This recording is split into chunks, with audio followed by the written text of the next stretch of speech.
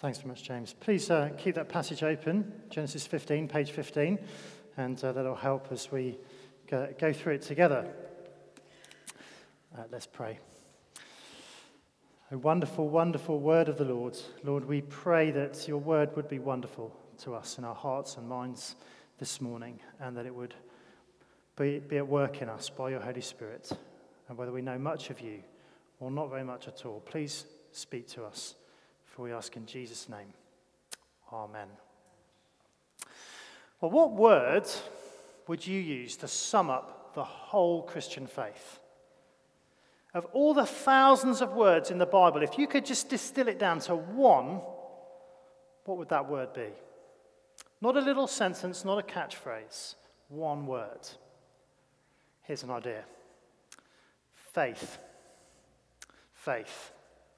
I'm reading John's Gospel at the moment with a friend of mine, not a Christian, using the Word One-to-One resources. Massively recommend them. They're really good. And it's interesting how almost every time the conversation comes back to this issue, this matter of faith. And I actually asked him this week, I said, hey, I'm going to be teaching about faith on Sunday. How would you define it? Here's part of his response. He said, a flexible heart and an open mind. The willingness to enter and experience the unknown. He's quite a thoughtful guy, as you can probably tell by those answers. How about you? How would you define faith? Perhaps for you it is a positive and inspiring thing. Faith is taking the first step, even when you don't see the whole staircase. Martin Luther King. Or maybe faith in your mind is quite a negative thing. Maybe you feel quite suspicious about faith, even kind of morally opposed to faith. Religion is poison. It asks us to believe things without evidence. It then asks us to respect this, which it calls faith. Christopher Hitchens. Genesis 15 is one of the great Bible chapters about faith. In fact, it is the first time the word believe appears anywhere in the scriptures. There's been faith before, but it's the first time it's explicitly mentioned. And it's like the concrete laid for the foundations of the building. They're building a kind of garden room at the back of our next door neighbour's garden at the moment. And this week they've been laying the concrete. The whole thing has got to stand on that concrete. And it's like that, the Christian message. It's got to stand on faith. God's words to Abraham in this chapter, and Abraham's response to those words underpins so much of what Christians need to understand about faith today.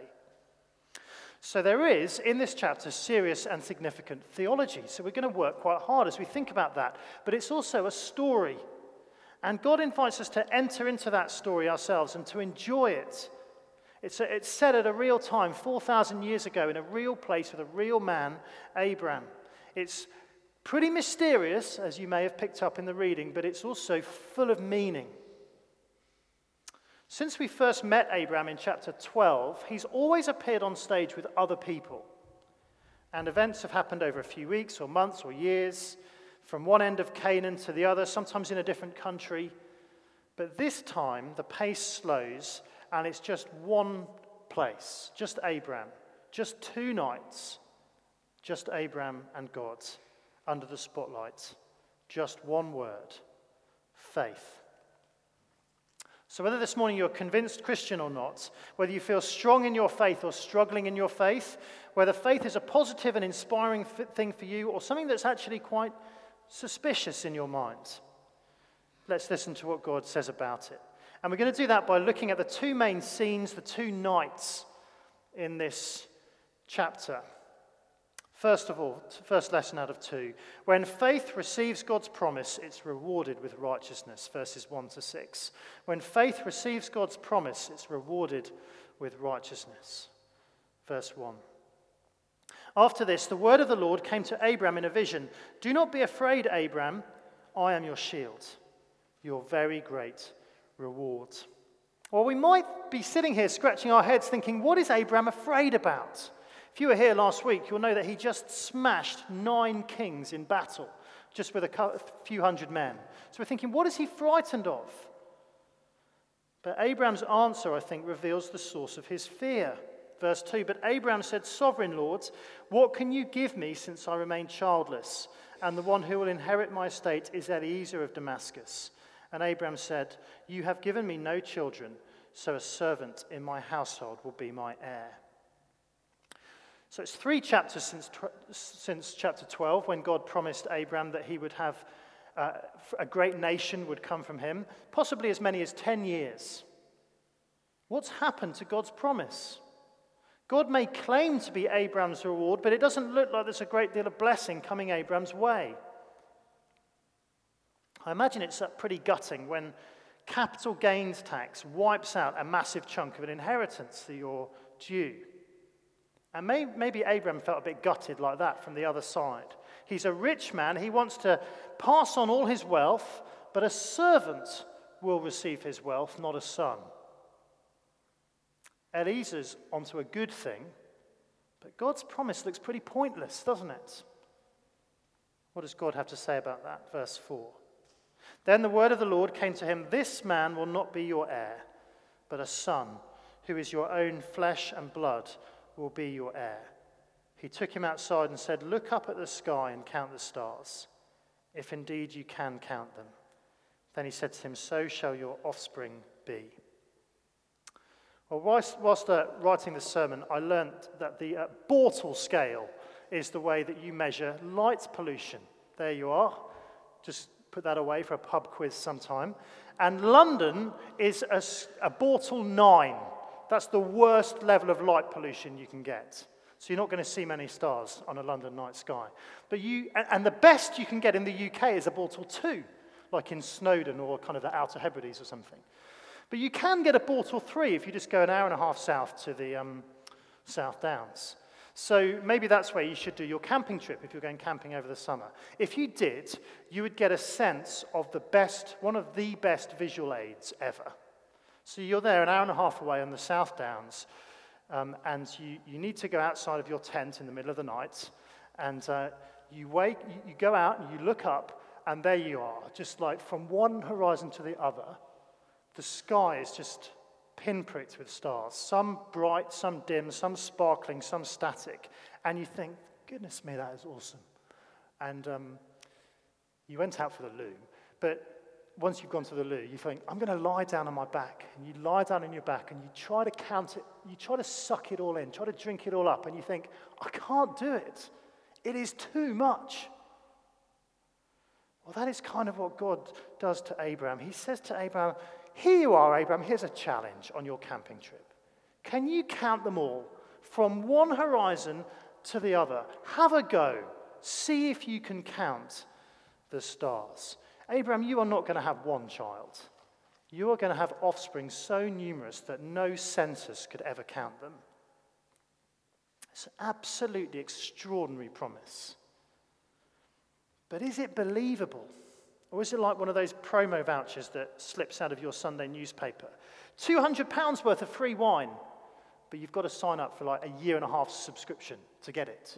Or free kids' places on holidays to Spain, but just wait until you see how much an adult place costs. It's easy, isn't it, to be taken in by the offer, but then stung by the small print. Is faith in God like that? Is it, as Christopher Hitchens said, giving up reason and believing things without evidence? Is it something that is only for the gullible, but it turns out to be a con? No. Verse 6. Abram believed the Lord, and he, that is God, credited it to him as righteousness. So a change happens inside Abram's heart and inside his mind. Any doubt is replaced with certainty. The doubt is removed and certainty takes its place. Abraham doesn't believe without evidence. No, God himself is enough evidence. Abraham believed the Lord. Abraham realized that God's word could be relied upon, that God's word was solid ground that he could put his feet on. So Abraham believes. What does God do?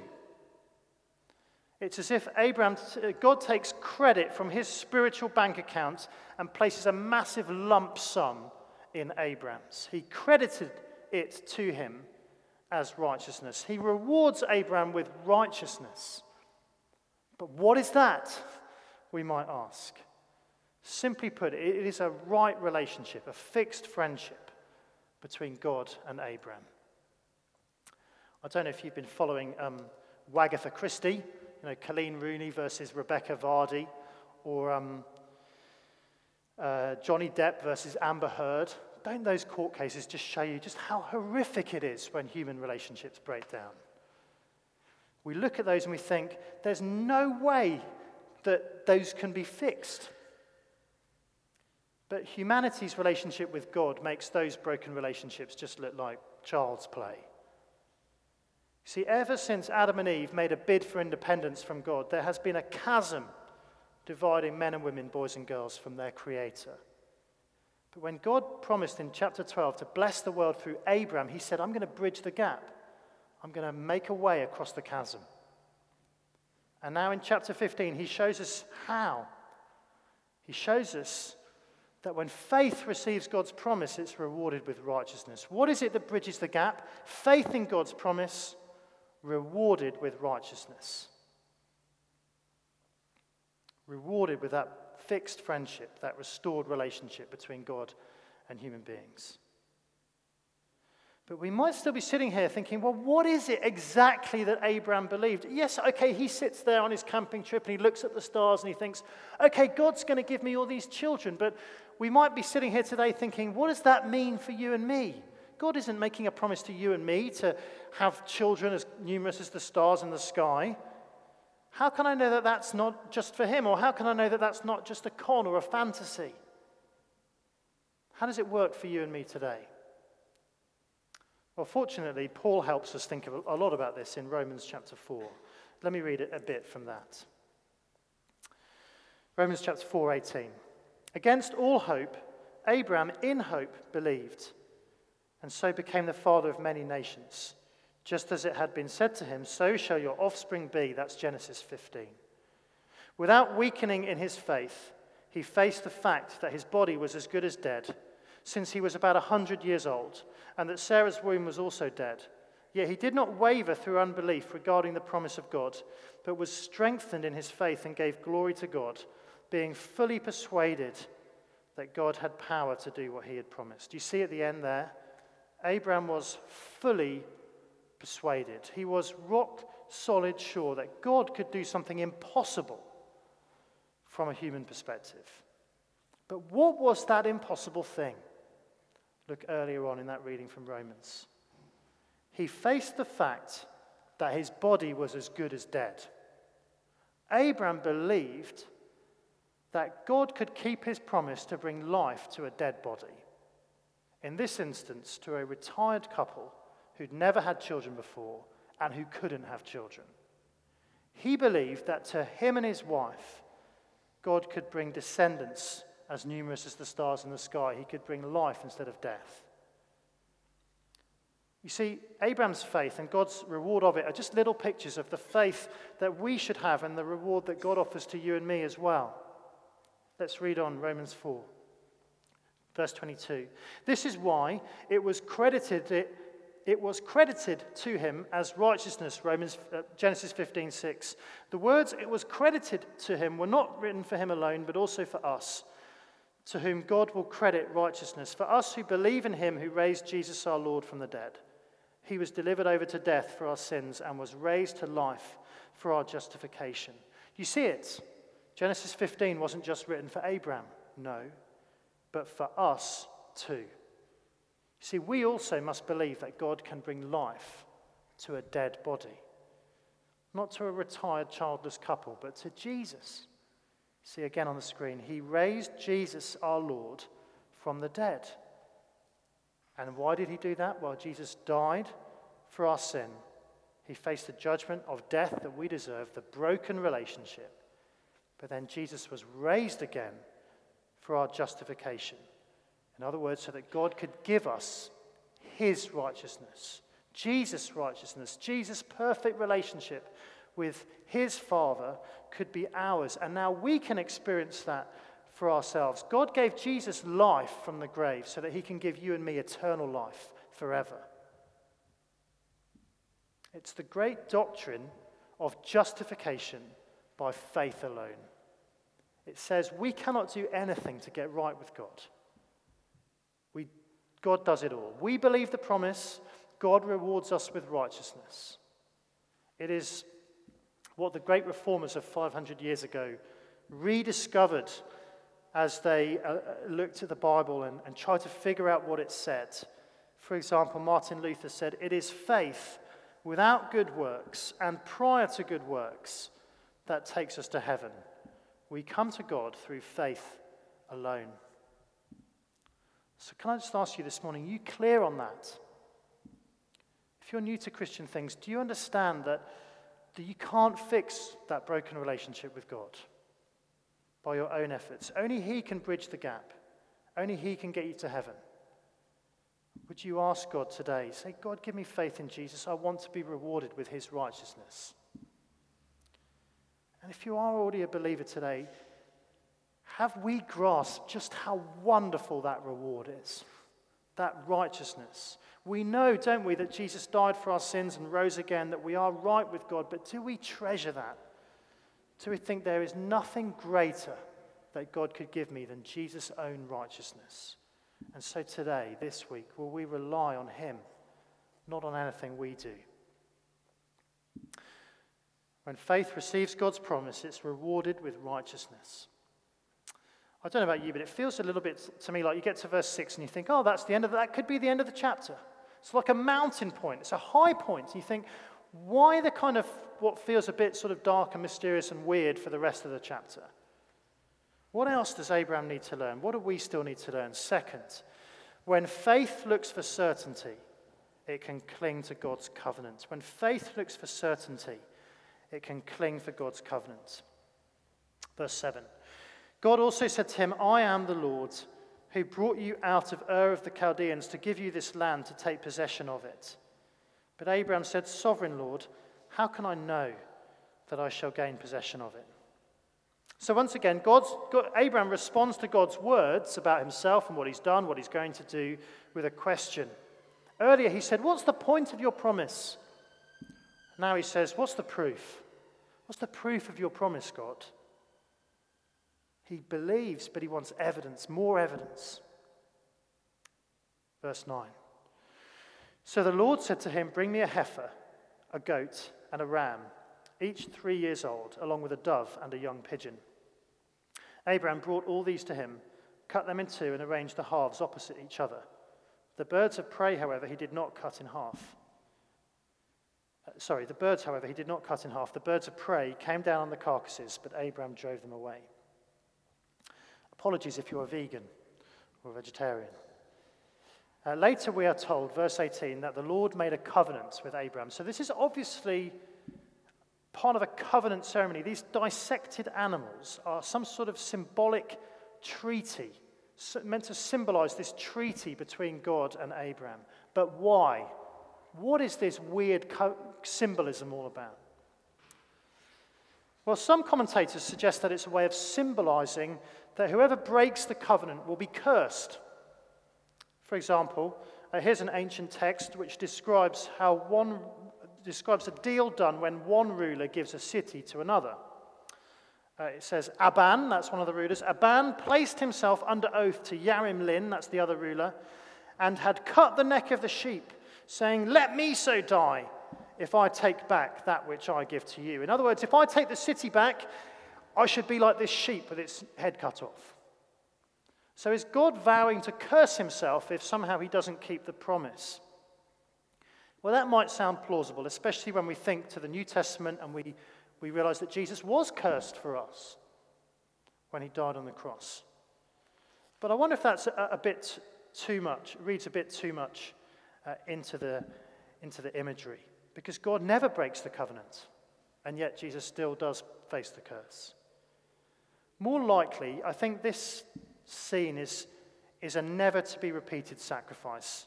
It's a little bit like we might say, don't worry, you're not signing your name in blood. But God is signing his deal in blood, making a covenant with Abraham. Because when faith looks for certainty, it can cling to God's covenant. Verse 12. As the sun was setting, Abraham fell into a deep sleep, and a thick and dreadful darkness came over him. This is the second night.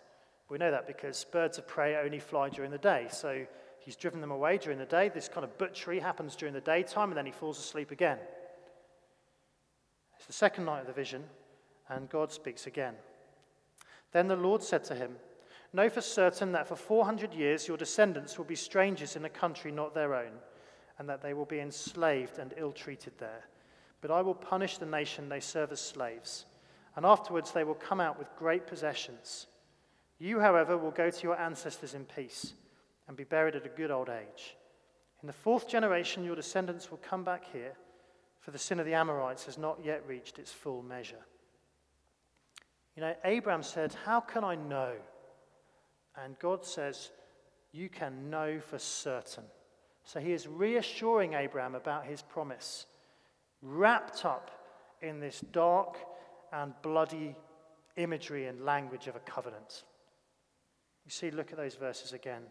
"Abraham, you will have children, but they will be slaves for 400 years," verse 13. That's Egypt. "Yes, they will be rewarded," verse 14. "They come out of Egypt with great possessions. They will possess the promised land, but only after God has used them to judge the people already living there and to destroy them," verse 16. That's the book of Joshua. Striking, isn't it? That God's promise of offspring, of life, is wrapped up in such pictures of warning and judgment and death. Because faith isn't all sweetness and light.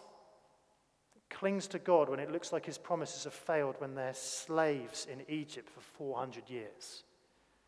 It recognizes that sin has to be dealt with before blessing can be received. That's why the nations in the promised land were destroyed by God's people, because it was their judgment day.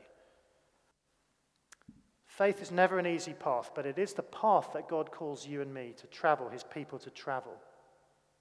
The only path. Not because he looks at us and thinks, well, they can conjure up enough faith in themselves to walk along this path. But because God will keep his side of the bargain. Verse 17. "When the sun had set and darkness had fallen, a smoking brazier and a blazing torch appeared and passed between the pieces. On that day the Lord made a covenant with Abraham and said, 'To your descendants I give this land from the Wadi of Egypt to the great river, the Euphrates, the land of the Kenites, Kenizzites, Cadmonites, Hittites, Perizzites, Rephites, Amorites, Canaanites, Girgashites, and Jebusites.'" It's as if God walks down between those animals, down the blood path, saying, "This is the path that I'm going to walk for you." He appears in fire. He solemnly swears to give the land to Abraham's offspring. In other words, this is unilateral. This is a unilateral covenant. It depends entirely on God and not on Abraham or his offspring. And then let's fast forward 5,000 years to around 1500 BC, and we see God again appear, don't we, in fire. This time on a mountain. And he speaks to Moses on that mountain, and he gives him the 10 Commandments. And what God says there in Exodus chapter 20 is clearly meant to remind us of what he says here in Genesis 15. Just look down at Genesis 15:7 and hear the echo of what God says in Exodus 20. He says, "I am the Lord your God, who brought you out of Egypt, out of the land of slavery." So God brings Abraham out of Ur, God brings Moses and the people out of Egypt, and on each occasion he gives them a covenant. The second time he gives them the 10 Commandments. He says, "This is the way to live." But the bar was too high, wasn't it? Far too high for them. They could never keep that. Far too high for us. We can never keep that. God's perfects are beyond our reach. We need a new covenant. We need one like that offered to Abraham, a unilateral assurance that God will keep his promise, a cast iron guarantee that he will reward us with his gift of righteousness and that we don't need to try to be good enough for God. And wonderfully, that is exactly the covenant, isn't it, that God gives to you and me through his son, Jesus. Abraham said to God, or asked God questions about children, and God spoke to him about descendants. And interestingly, both of those words are actually the word seed in the singular. It can be translated plural, but it's the word seed. Listen to Galatians chapter 3. The promises were spoken to Abraham and to his seed. Scripture does not say and to seeds, meaning many people, but to your seed, meaning one person who is Christ. What I mean is this. The law, that's the Ten Commandments, introduced 430 years later, does not set aside the covenant previously established by God. That's the one we're looking at in Genesis 15, and thus do away with the promise. For if the inheritance depends on the law, then it no longer depends on the promise. But God in his grace gave it to Abraham through a promise. Jesus is the great seed, the child, the offspring, the descendant of Abraham. He came to guarantee God's promise to bless the world. We can't inherit heaven by being good enough, by trying as hard as we can to keep God's law. Of course we can't. Jesus, though, he did it for you and me. And all we must do is believe. God saves us, you see, in his grace. His reward of righteousness depends on him and him alone. So Christianity isn't just faith, but it's never less than faith. Everything else is built upon it. It is the concrete, the foundation. And so, brothers and sisters, let's make this church always a place where we receive God's promise, where we cling to his covenant.